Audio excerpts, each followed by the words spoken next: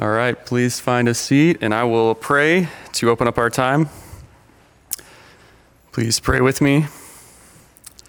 Lord, we just thank you that we get to gather together on another Lord's Day to worship you, that we get to proclaim truth to each other. I pray that we would be worshipers today. We just thank you for just a sweet time of remembrance yesterday for Michael Kiwis, your faithfulness, your grace in his life. Pray for just Karis and the family, that you would continue to sustain them. Even today, Lord, we just thank you for your goodness that is just on display, your grace that is on display in their lives. We pray all these things, Jesus, in your name. Amen. All right, we are going to be doing a 2-week series here in 1 Thessalonians, looking at Paul's ministry method in Thessalonica. If you don't know me, my name is Kyle Frazee. I am a seminary student here at the Expositor Seminary, married to my wife Ashley over there with 4 kids. And I'm going to bring to you some of the fruit of some study we've done in our small group on 1 Thessalonians. And in 1 Thessalonians, the first 3 chapters, we get a window into Paul's method of ministry, how he does ministry, the things that he prioritizes, the things that he says are important. We get a behind-the-scenes look at his character.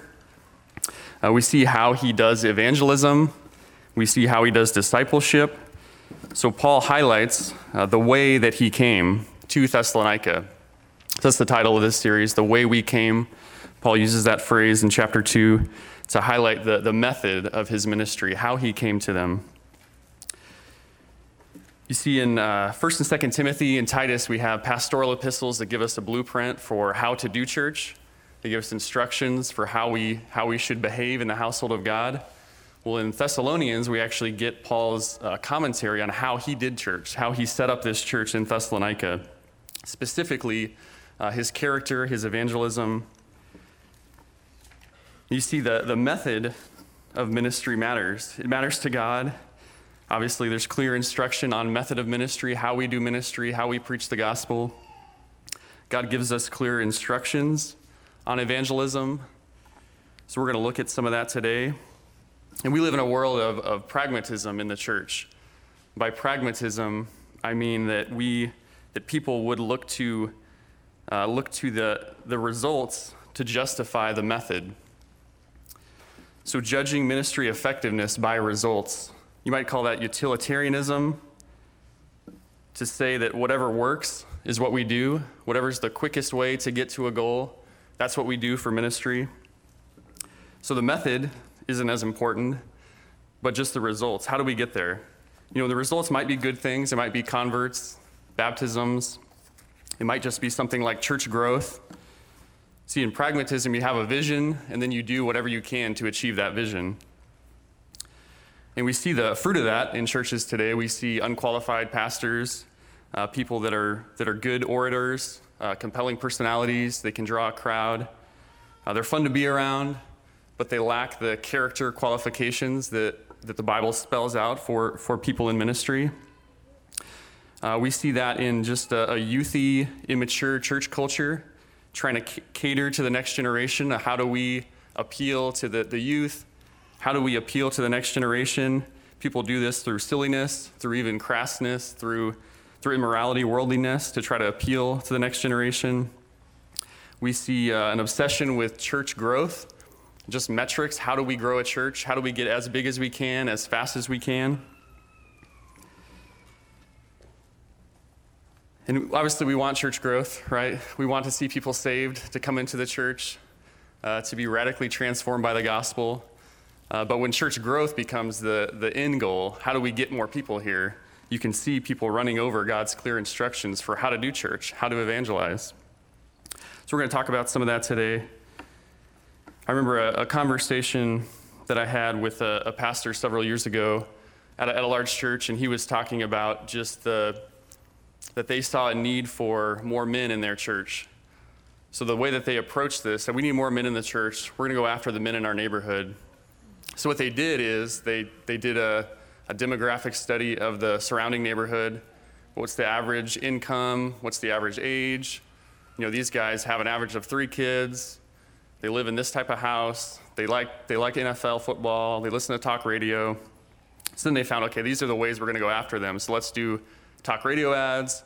Let's do some Facebook ads that they might be compelled so they could come to church. And then this pastor said that when they get to church, we want them to feel comfortable. So we want it to feel like a tailgate, right? These guys like football, so we want them to come.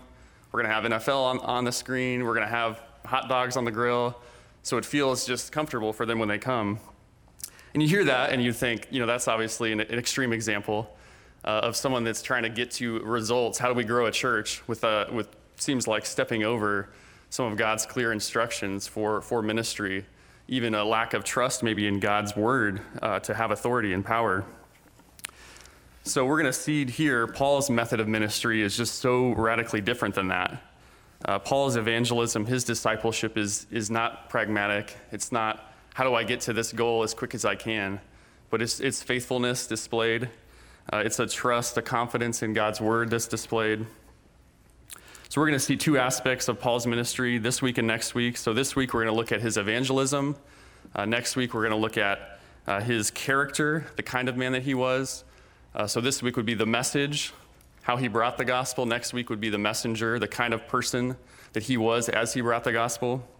So we're going to be primarily looking at 1 Thessalonians chapter 1, just zeroing in on verses 4 and 5 as we look at Paul's method of evangelism, how he brought the gospel to this city. And we're going to see 5 non-negotiables for faithful evangelism. 5 non-negotiables for faithful evangelism, as modeled by Paul as he brings the gospel to Thessalonica. So just by way of background, if you would turn to Acts chapter 17. Acts chapter 17. This is the start of this church in Thessalonica in the first verse. So Paul has been in Philippi. He is beaten with rods in Philippi. He is chained. He's thrown in prison. His feet are put in stocks in Philippi. And you remember the story. There's an earthquake. You remember the jailer. What must I do to be saved? Well, Paul is released from prison in Philippi and basically kicked out of town the next day and immediately travels to Thessalonica. So let's pick up the story in Acts 17, verse 1. Luke writes, "Now when they had traveled through Amphipolis and Apollonia, they came to Thessalonica, where there was a synagogue of the Jews. And according to Paul's custom, he went to them and for 3 Sabbaths reasoned with them from the Scriptures, explaining and giving evidence that the Christ had to suffer and rise again from the dead, and saying, 'This Jesus whom I proclaim to you is the Christ.' And some of them were persuaded and joined Paul and Silas, along with a large number of the God-fearing Greeks and a number of the leading women. But the Jews, becoming jealous and taking along some wicked men from the marketplace, they formed a mob and set the city in an uproar. They attacked the house of Jason, and they were seeking to bring them out to the people." If you go down to verse 8, they stirred up the crowd and the city authorities. And then verse 10, it says that the brethren immediately sent Paul and Silas away by night to Berea. When they arrived there, they went into the synagogue of the Jews. So Paul comes into Thessalonica, preaches the gospel, gets run out of town, goes to Berea, gets run out of town in Berea. We find out 3 verses later that the Jews from Thessalonica actually chased Paul to Berea to kick him out of that town too. So we just see a little bit about the start of this church, gospel proclamation. There are some people that believe, many that reject, and Paul's just desire to preach the gospel wherever he goes in the midst of persecution, just as a first priority. And it's pretty amazing to think about him, bloody, beaten in Philippi, travels straight to Thessalonica, does the same things, the same exact thing that would have got him beat up in Philippi. He goes and doesn't waste a day, just shows up in Thessalonica and starts preaching the gospel in Thessalonica. Now with that background, we can look at 1 Thessalonians. So if you would turn to 1 Thessalonians chapter 1, and we'll be looking primarily at verses 4 and 5.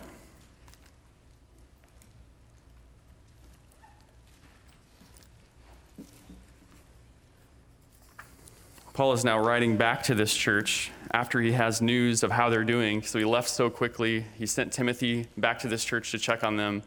Timothy brings a report back to Paul So now Paul has this report, okay, they've been faithful, they've held on to this gospel message, they've endured persecution.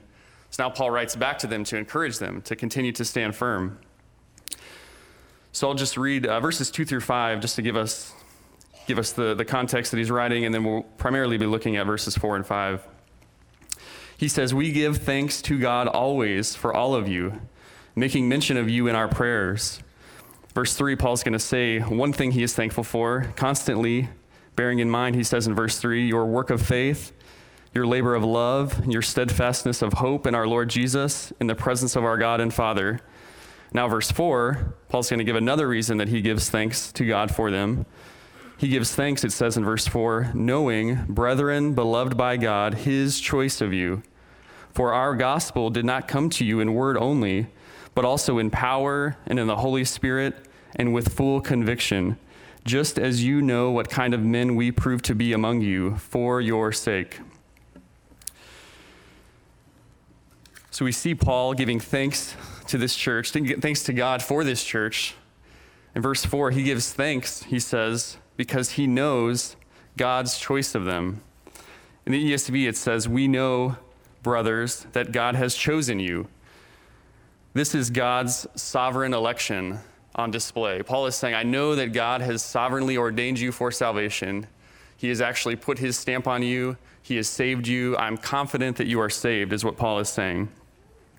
And what's going on here, Paul is not, he does not have a special revelation. He's not claiming, I've seen the Lamb's Book of Life, so I know your names are written in heaven. He actually is going to give reasons why he is so confident in their salvation. He's going to go through that in verses 5 through 10. Paul is going to give reasons. Here's why I'm so confident in your salvation. You know, we might say something like, I'm so encouraged by God's grace in your life. I'm so encouraged by how I've seen the Lord work in your life. Well, Paul takes it up a notch, right? And he's saying, I'm so encouraged that God has sovereignly elected you and his grace in your life has saved you. So he is just encouraging them. He's giving them confidence. And he's going to give them this confidence by showing the way the gospel came to them, the fruit of the gospel in their lives, so that they would endure, so that they would continue to be faithful. And just think about that in your own life, just the encouragement when people tell you, man, I've seen the gospel at work in your life. I've seen God's grace give you maturity, help you battle sin, help you grow in holiness, right? That's such an encouragement to hear. So this is what Paul is doing. He's encouraging them. And the ways he's encouraging them is by reminding them of how the gospel came to them and the fruit of the gospel in their lives.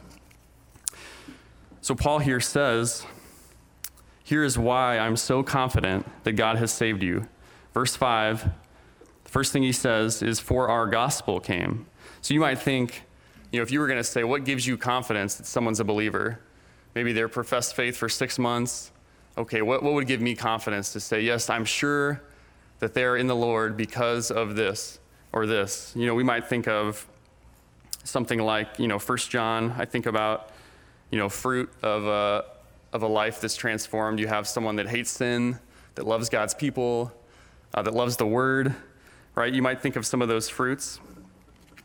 But Paul is saying the first thing that he looks for is not the fruit. The first priority is, did they know the gospel? Did the gospel come? Right, that is the first priority. That's the first reason that he has confidence in their salvation. And then in verses 6 through 10, he's going to show the fruit of the gospel. There's genuine repentance. There's discipleship. There's love for God's word, love for God's people. But first, did they get the gospel right? Do they know the gospel? So that's going to be our first non-negotiable for faithful evangelism.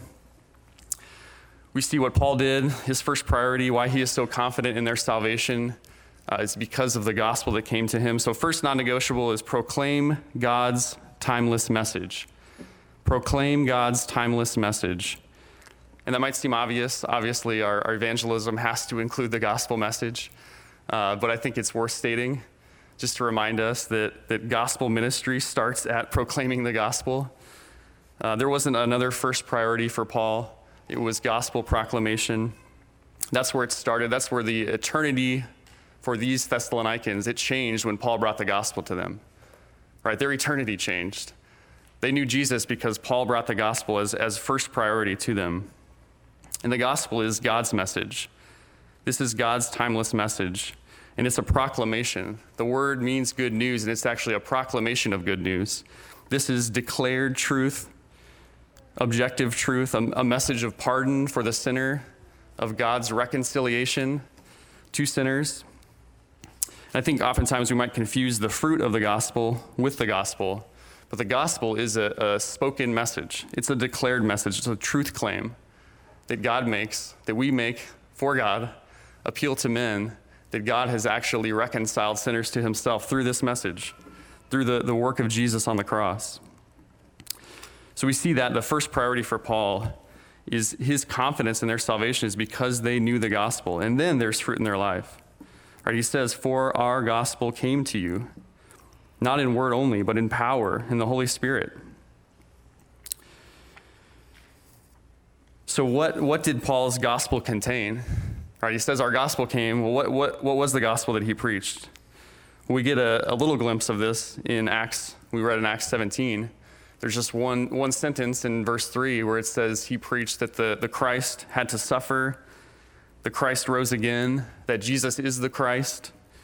So we see immediately that Paul is preaching Jesus. He's preaching Jesus as Messiah. He's preaching Jesus as God in the flesh. He's preaching death, substitutionary atonement, resurrection. He's preaching the deity of Christ. He's preaching new life in Christ. So just think about for a minute what gospel message you would have to tell people to have confidence that they hadn't embraced something false. To have such confidence, I know that they've embraced the gospel. Well, what would you have to tell them to be so confident? What message? To not wonder, did they actually listen to the gospel or did they embrace something else? Well, I think you'd have to talk about God's holiness. You'd have to talk about sin, God's standard for sinners, that all have fallen short of God's glory. Think about Romans 3. You'd have to talk about Christ's atonement, like Paul does. You'd have to talk about repentance, turning away from sin, turning to Christ. Talk about Christ's righteousness in the place of sinners. God's wrath poured out on Jesus, his righteousness given to us, the great exchange of the gospel, that we get righteousness that we didn't earn, that we don't deserve, and that Jesus takes our judgment in his place, in our place. You'd have to preach that. Just think about the opposite. Think about kind of ministry that would be man-centered, that would invite someone to come to a show. How would you be confident that they had embraced the gospel if you're giving them something that they want? Here's what I think is going to be most compelling. How would you be confident that they'd embrace the gospel and not just, oh yeah, it was fun. It was fun to watch football at church on Sunday. You'd be confident if you would preach the gospel as it's laid out in Scripture, if that is what they believed. And then we see, the change of life. Like I said in the next several verses, there was an obvious change of life, obvious repentance. I think people sometimes might say, why don't you talk more about God's love? Let's lead with the love of God. Stop talking about sin, God's wrath, judgment. People would be more compelled by God's love than they would be by God's judgment. And I would just wonder, how do you talk about the cross if you're not going to talk about sin? Right? What did Jesus come to do? What did he die for? If we're not going to preach a message that people have sinned, that they have actually rebelled against God, well, then the cross, there's no reason to preach the cross, right? The cross is necessary because we are sinners, because we have rebelled against God. And that's an offensive message, right? It's offensive to tell someone that the only payment that would actually reconcile you to God is the spotless Lamb of God. That is the only payment. That is the only thing acceptable to God. It's not your own righteousness. It's not your goodness. It's not your trying hard enough. That you actually deserve judgment. And Jesus' blood is the only thing that would reconcile you to God. Right, that is offensive. That's an offensive message to those who are perishing, to those who want to be self-righteous, see themselves as being pleasing to God on their own terms. But that's the message of the gospel. Think about even John 3:16. God so loved the world. In what way did God love the world? In this way, that he gave his own son, that whoever believes in him should not perish, but have eternal life. So there's God's love on display, and if you don't believe that message, you will perish. Right? Even in that verse, we see there's this implicit idea that if you don't believe the message, you are actually going to perish. That's the stakes are pretty high. We must preach not just God's love apart from sin, God's grace apart from sin, but both God's grace to sinners in the gospel and the sinner's sin, right? Their offense against a holy God. We see that in Paul's life. We see that in his preaching. We see that he did not preach an easy believism. Verse 6 of this chapter, verse 6, he says, "You also became imitators of us and the Lord." So there's a discipleship on display. So Paul's preaching led them to see their needs. Oh yeah, now I have to follow.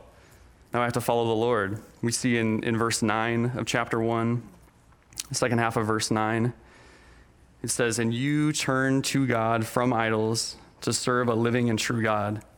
So we see a turning, we see repentance, right? A turning away from sin, a turning to God. So Paul is preaching a message of repentance. He's preaching a message, you have to turn away from sin. You have to turn from idolatry. I often have called it preaching the bad news, right? There's actually bad news in the gospel, and maybe that sounds kind of funny, and maybe that's an unhelpful way to think about it, because the gospel means good news, right? The word itself is good news. It's good news of God saving sinners.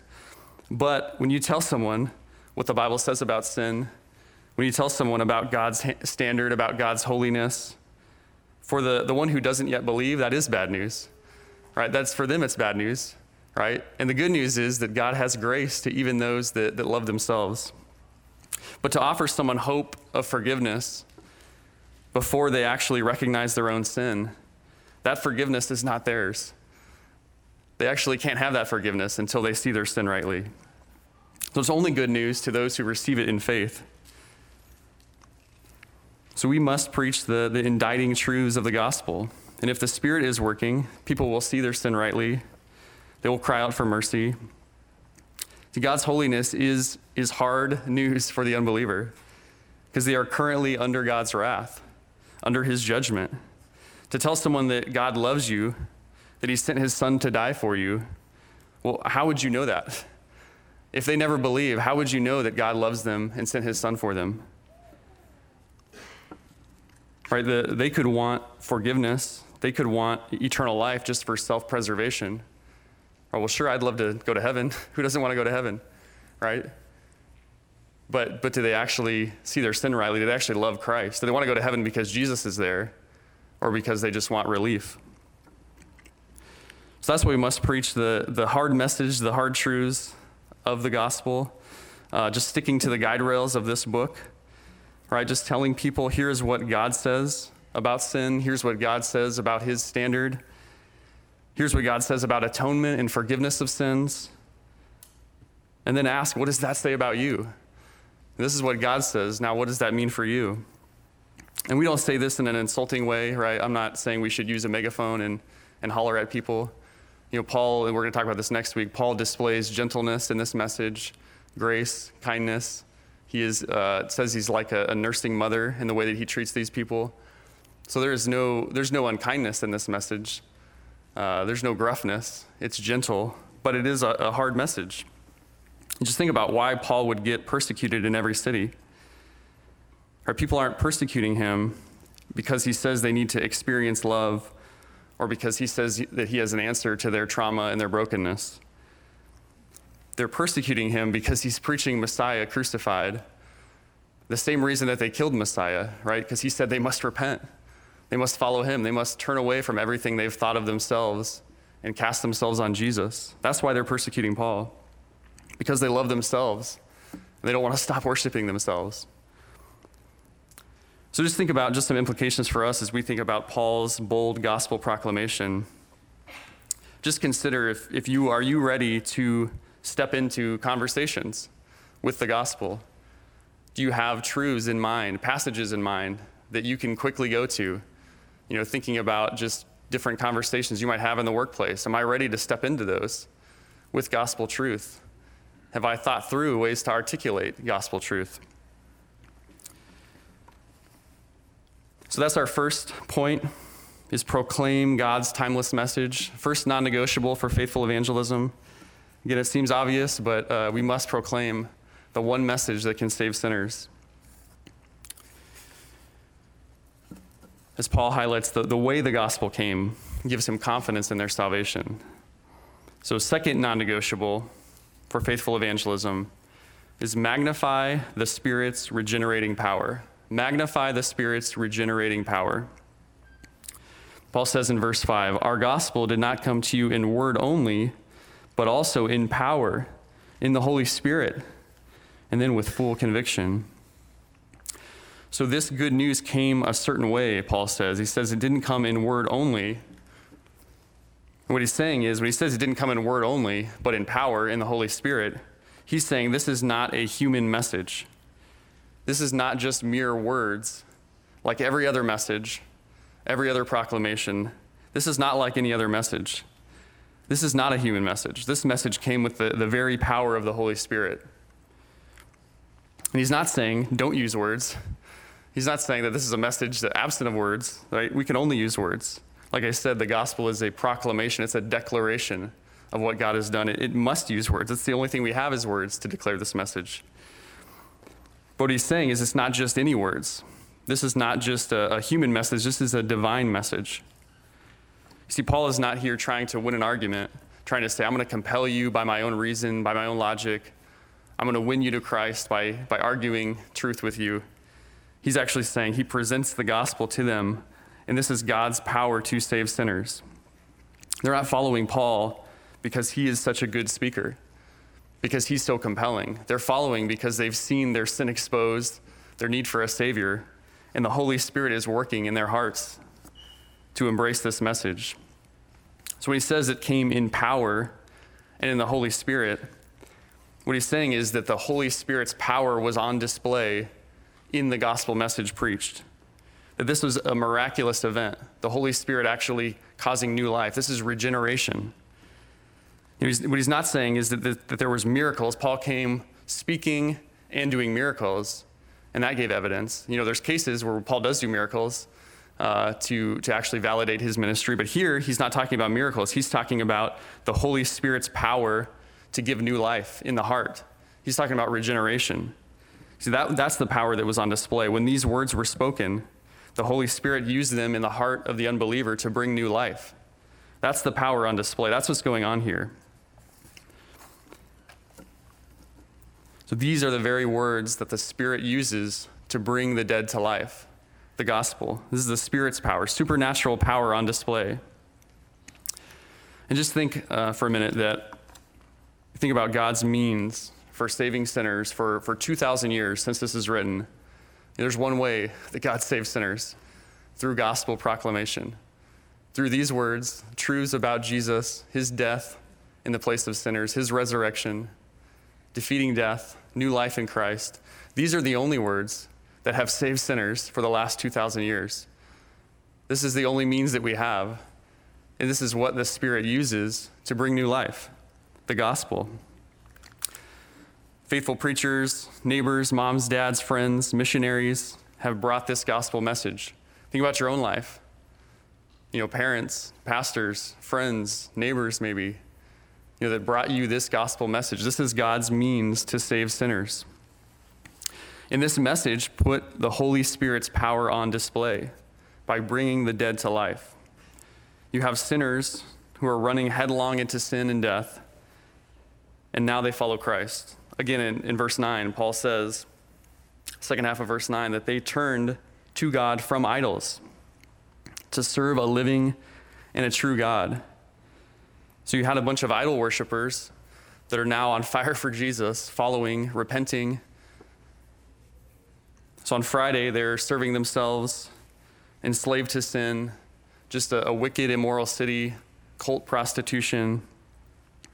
And then Saturday, Paul's in town preaching the gospel, and now they're followers of Christ. Just think about the power on display there, the Spirit's power on display to change idol worshipers, immoral, licentious people to now followers of Christ. That's power, right? That's regenerating supernatural power. And that's the issue here, is where does the power lie in our gospel proclamation?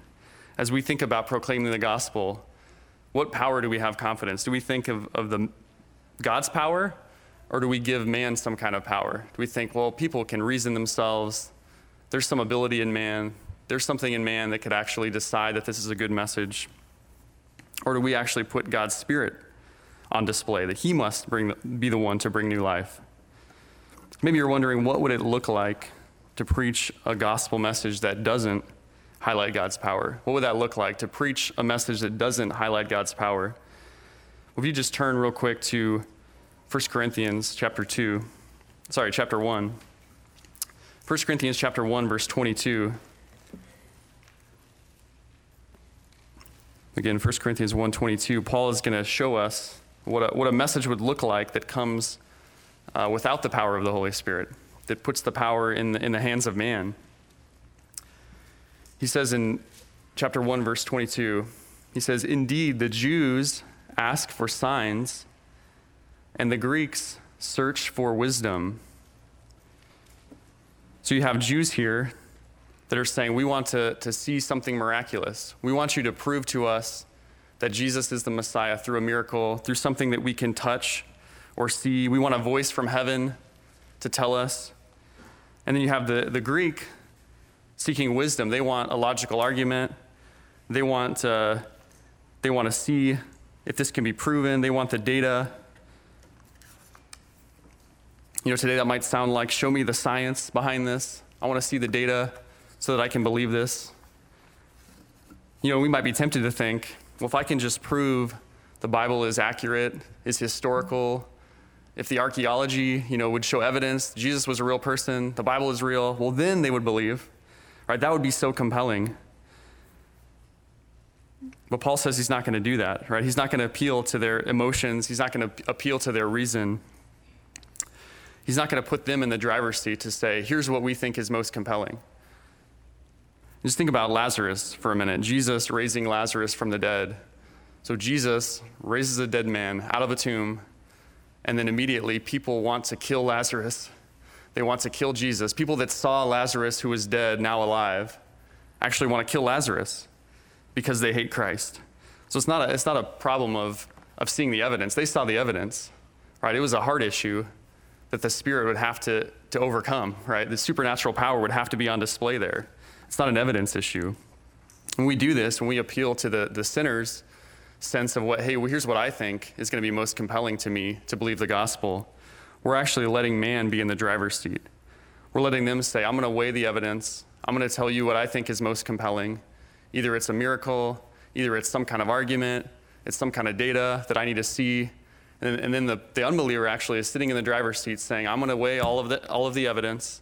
I'm going to decide which one fits my test of believability, and then I'm going to decide what I want to believe. And that's not the gospel, right? That's not the power of God on display, right? The Holy Spirit actually has to bring new life. Look what Paul says in verse 23. When he says the Jews ask for signs, the Greeks seek wisdom, he says, but we preach Christ crucified. So he's not going to give it to them. He's not going to let them dictate what they think is the most compelling. And here's why. Look what he says. To Jews, this is a stumbling block. To Gentiles, foolishness. But, verse 24, to those who are called, both Jews and Greeks, Christ, the power of God and the wisdom of God.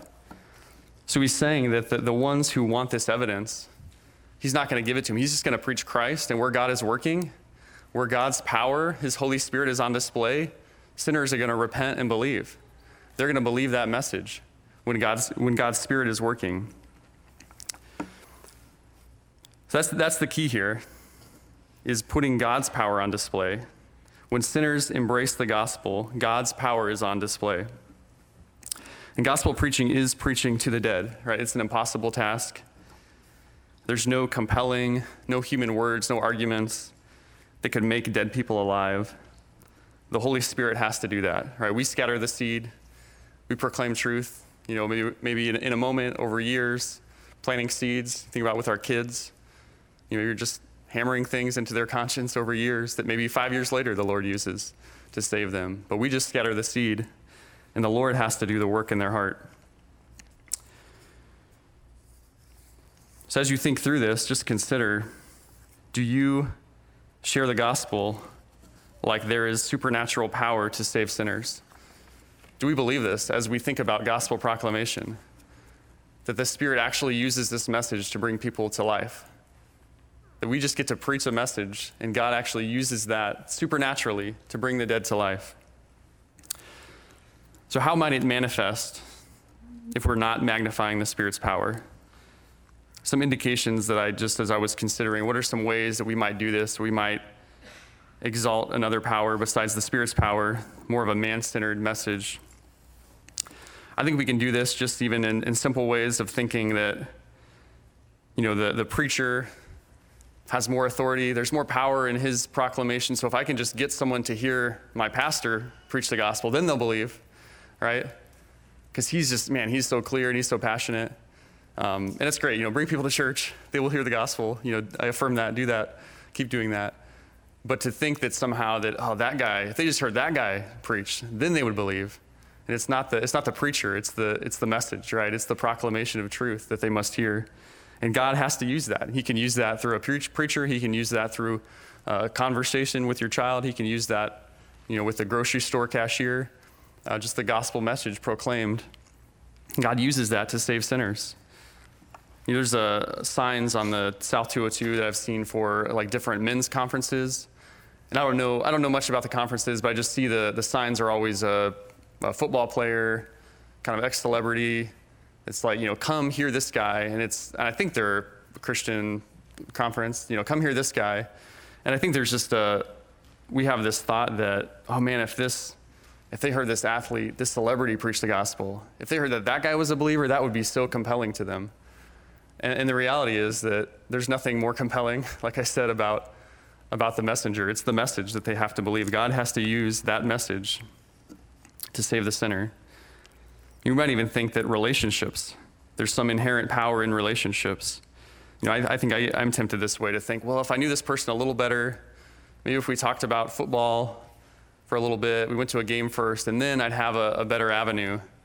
Maybe that'd soften the blow a little bit, And then they might embrace the gospel and just really having more confidence in a closeness of a relationship, that somehow that would soften the blow, that would help them to believe. And that's just, there's not inherent power in relationships. Obviously, relationships are a great platform, to be able to meet your neighbors. Just talking to a friend that, is having breakfast with some unbelieving neighbors and just looking for opportunities to serve them and preach the gospel. Like that is really a sweet way to use your platform as a neighbor to bring the gospel. But there's not inherent power in relationships and friendships to soften people's hearts. I think another way that we may minimize the Spirit's power is just being unwilling to say hard things. Maybe being afraid of someone's response. Oh man, they're so hard-hearted. There's no way they would believe this. Right? I'm sure we can all think of someone in our lives that seems so far gone. I'm sure we all have the person that's like, oh, they're so hardened to the gospel. There's no way that they would believe. Do we have confidence that person, even the most hardened person in our life, if they heard the gospel, God could use that. God would use that. That's the means that he uses to save. Another way I think we can minimize the Holy Spirit's power is just growing weary in gospel proclamation. I think of just parents with our kids. I've told them this 1,000 times. They haven't listened. Do I need to keep telling them the same message? Maybe they need to hear it 1,001 times. Maybe it's, 5 years later, like I was saying, that it's been hammered into their conscience. It's just to not grow weary, right? This is God's power to bring the dead to life. When we use a man-centered method, we aren't highlighting God's power. We're highlighting man's power, man's ability to reason. Here's what man decides he thinks is most compelling. But the reality is God decides what's most compelling. It's his gospel that the Holy Spirit uses in the heart to change life. So we see God's power on display here. Paul preaching this message, getting beat up in Thessalonica, and people being saved. And when people embrace Christ, when they agree with God about their sin, that is the Holy Spirit's power on display to change a heart. So that's our second point, magnify the Holy Spirit's regenerating power as we think about gospel proclamation evangelism. Now, thirdly, Our third non-negotiable for faithful evangelism: be driven by faith-filled conviction.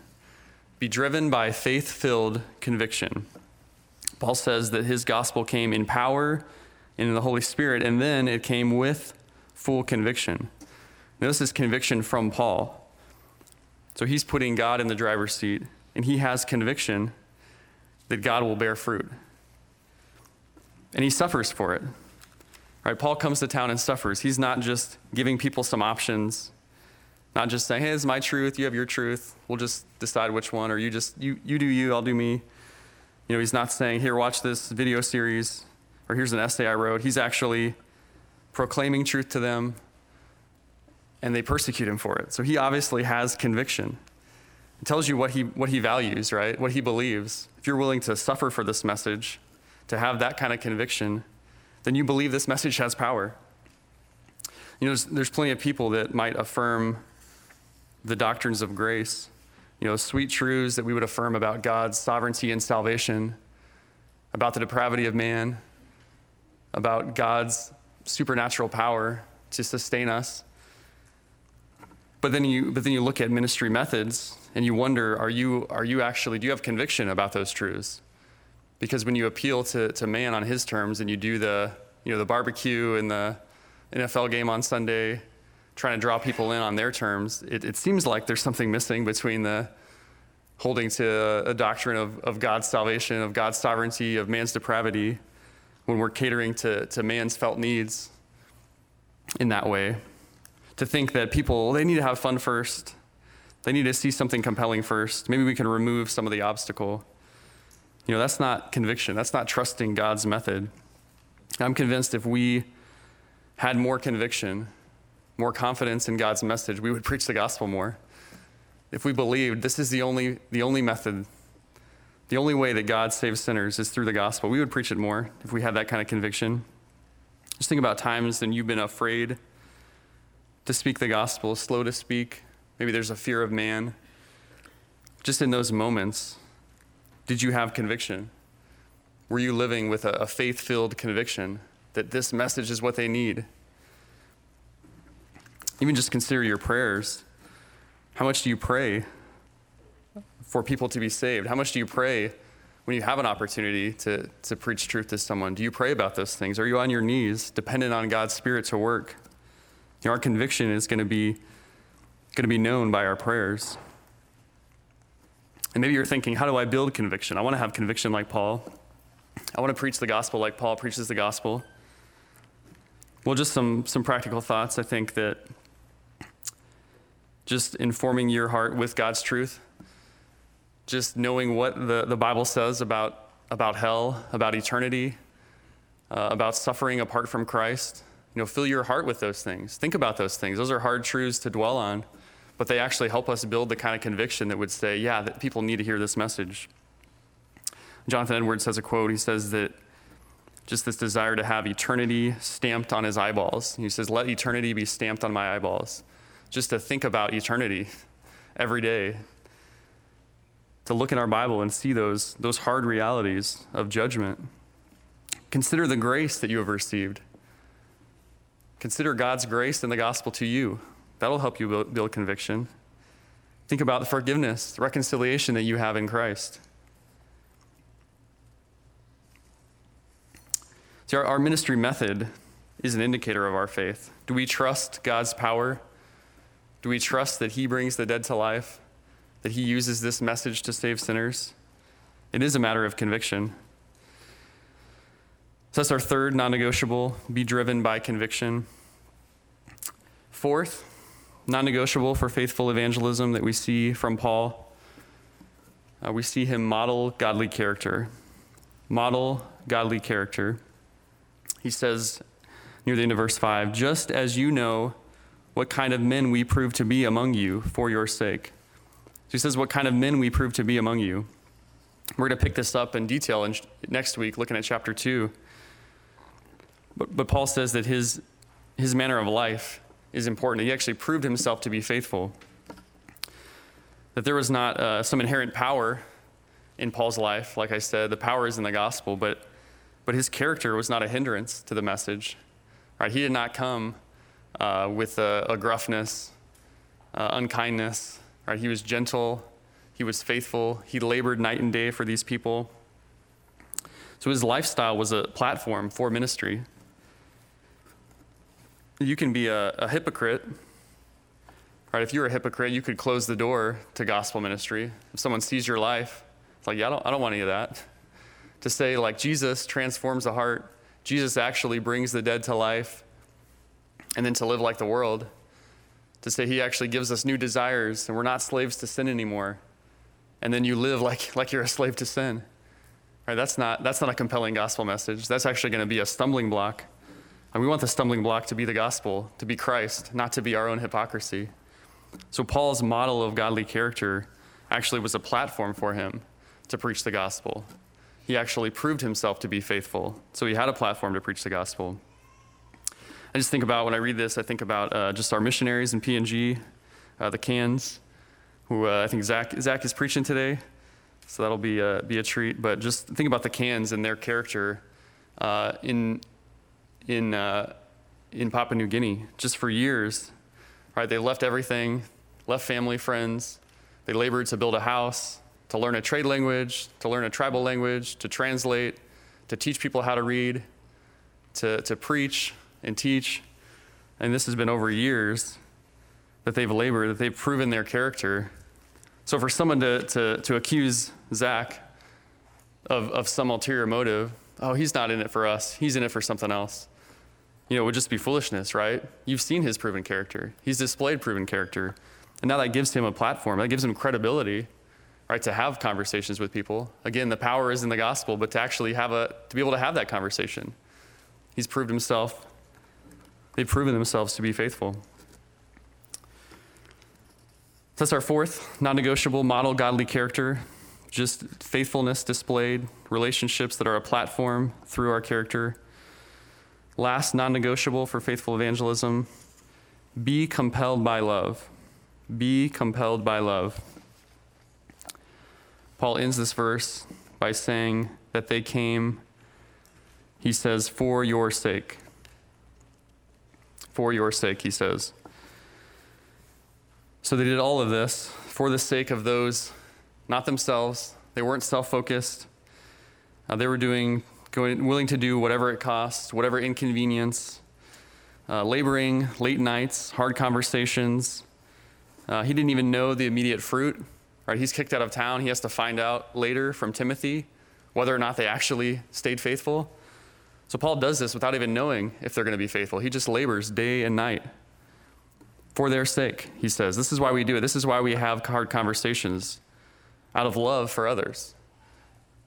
Right? Your best friend is the one who tells you the most truth. Paul is committed to their good, so he tells them hard truths. He tells them what they need to hear because he loves them. You think about just times when you don't say hard things to people. Oh, I'm afraid of what they're going to think of me.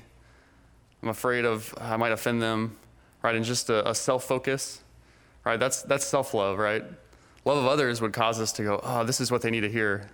I need to say this because I love them, and this is what they need to hear. That's real love. That's not self-love. So Paul here is not trying to gain approval, not trying to gain a following, but because he loves sinners. He wants them to be saved. This is what they need to hear. So be compelled by love. That's our last non-negotiable, faithful evangelism. We looked at God, proclaiming God's timeless message, magnifying the Spirit's regenerating power, being driven by our conviction, modeling godly character, and being compelled by love. So maybe you're thinking, why does this matter? Why is this so important? Well, I think about just vertically, God's glory is at stake. God's glory is at stake in the way that we do ministry. Who do we hold high when we're preaching the gospel?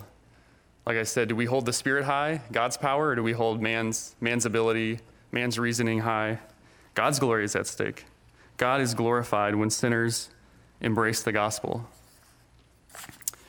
Think about for the unbeliever, if we aren't committed to a faithful method of evangelism, if we aren't telling a sinner that they must come to the end of themselves, but just offering them some kind of self-help, get out of hell, you don't have to go to hell, you can have fire insurance, and there's no repentance, well, we're actually affirming them, right, in their unbelief. You actually could affirm someone's self-righteousness, pat them on the back, okay, good, I can go about my merry way, without actually ever coming to see that they actually need to be saved.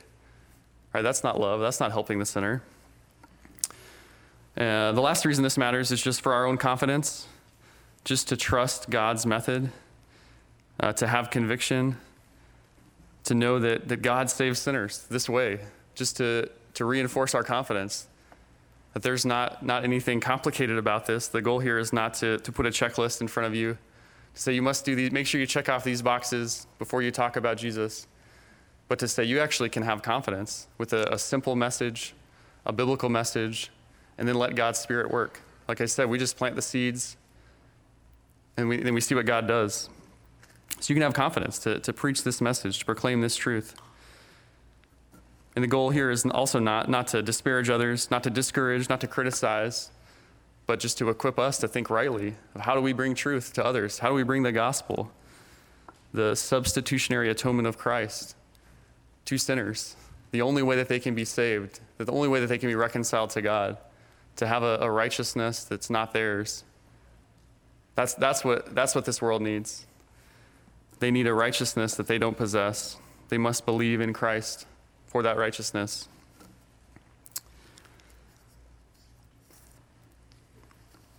And we could have a really tight method like this. We could have a really tight method and say, okay, Gary, got it, got all these things, and then we could still be cold, be indifferent, not preach the gospel, right? And there would be a disconnect there. If we affirm these truths, then we have to proclaim these truths. We have to tell people these things. It'd be like, one analogy I heard recently is be like, reading a book about riding a bicycle without ever riding a bicycle. To say, hey, we're going to read about these things, we're going to learn about these things, we're never going to do them. But to actually be faithful, to bring the gospel to bear. Let me just close with a quote from Horatius Bonar, was a Scottish pastor in the 19th century. The book's called Words to Winners of Souls, just a little encouraging, almost devotional book that is just an encouragement toward evangelism. I think we have some, Dustin said, back at the book table. Words to Winners of Souls, it's called. And he says, "He that saved our souls has taught us to weep over the unsaved. Lord, let that mind be in us that was in thee. Give us tears to weep. For Lord, our hearts are hard toward our fellows. We can see thousands perish around us, and our sleep never be disturbed. No visions of their awful doom scaring us, no cry from their lost souls, ever turning our peace into bitterness. Our families, our schools, our congregations, not to speak of our cities at large, our land, our world, might well send us daily to our knees. For the loss of even one soul is terrible beyond conception. Eye has not seen, nor ear heard, nor has entered the heart of man what a soul in hell must suffer forever. Lord, give us the bowels of mercy. What a mystery! The soul and eternity of one man depends upon the voice of another." We see God's means for saving sinners, just the gospel proclaimed through us, frail, broken people that gets to proclaim God's timeless message. Would you close in prayer with me? God, we thank you again for your word that is powerful. We thank you that the gospel came to us, that we heard your truth, that we heard a message of forgiveness, of reconciliation, that we saw our sin rightly, we saw your holiness rightly. Lord, we just thank you for saving us. We thank you that we get to share this message, your message. We thank you that we get to speak these eternal truths, Lord, that we don't deserve to speak. We didn't earn, Lord, but you are just so gracious and kind to us. So I pray that we would be faithful evangelists. I pray that we would love others well by giving them truth. And I pray that we would just trust wholly in you, Lord, for the results. For all these things, Jesus, in your name, amen.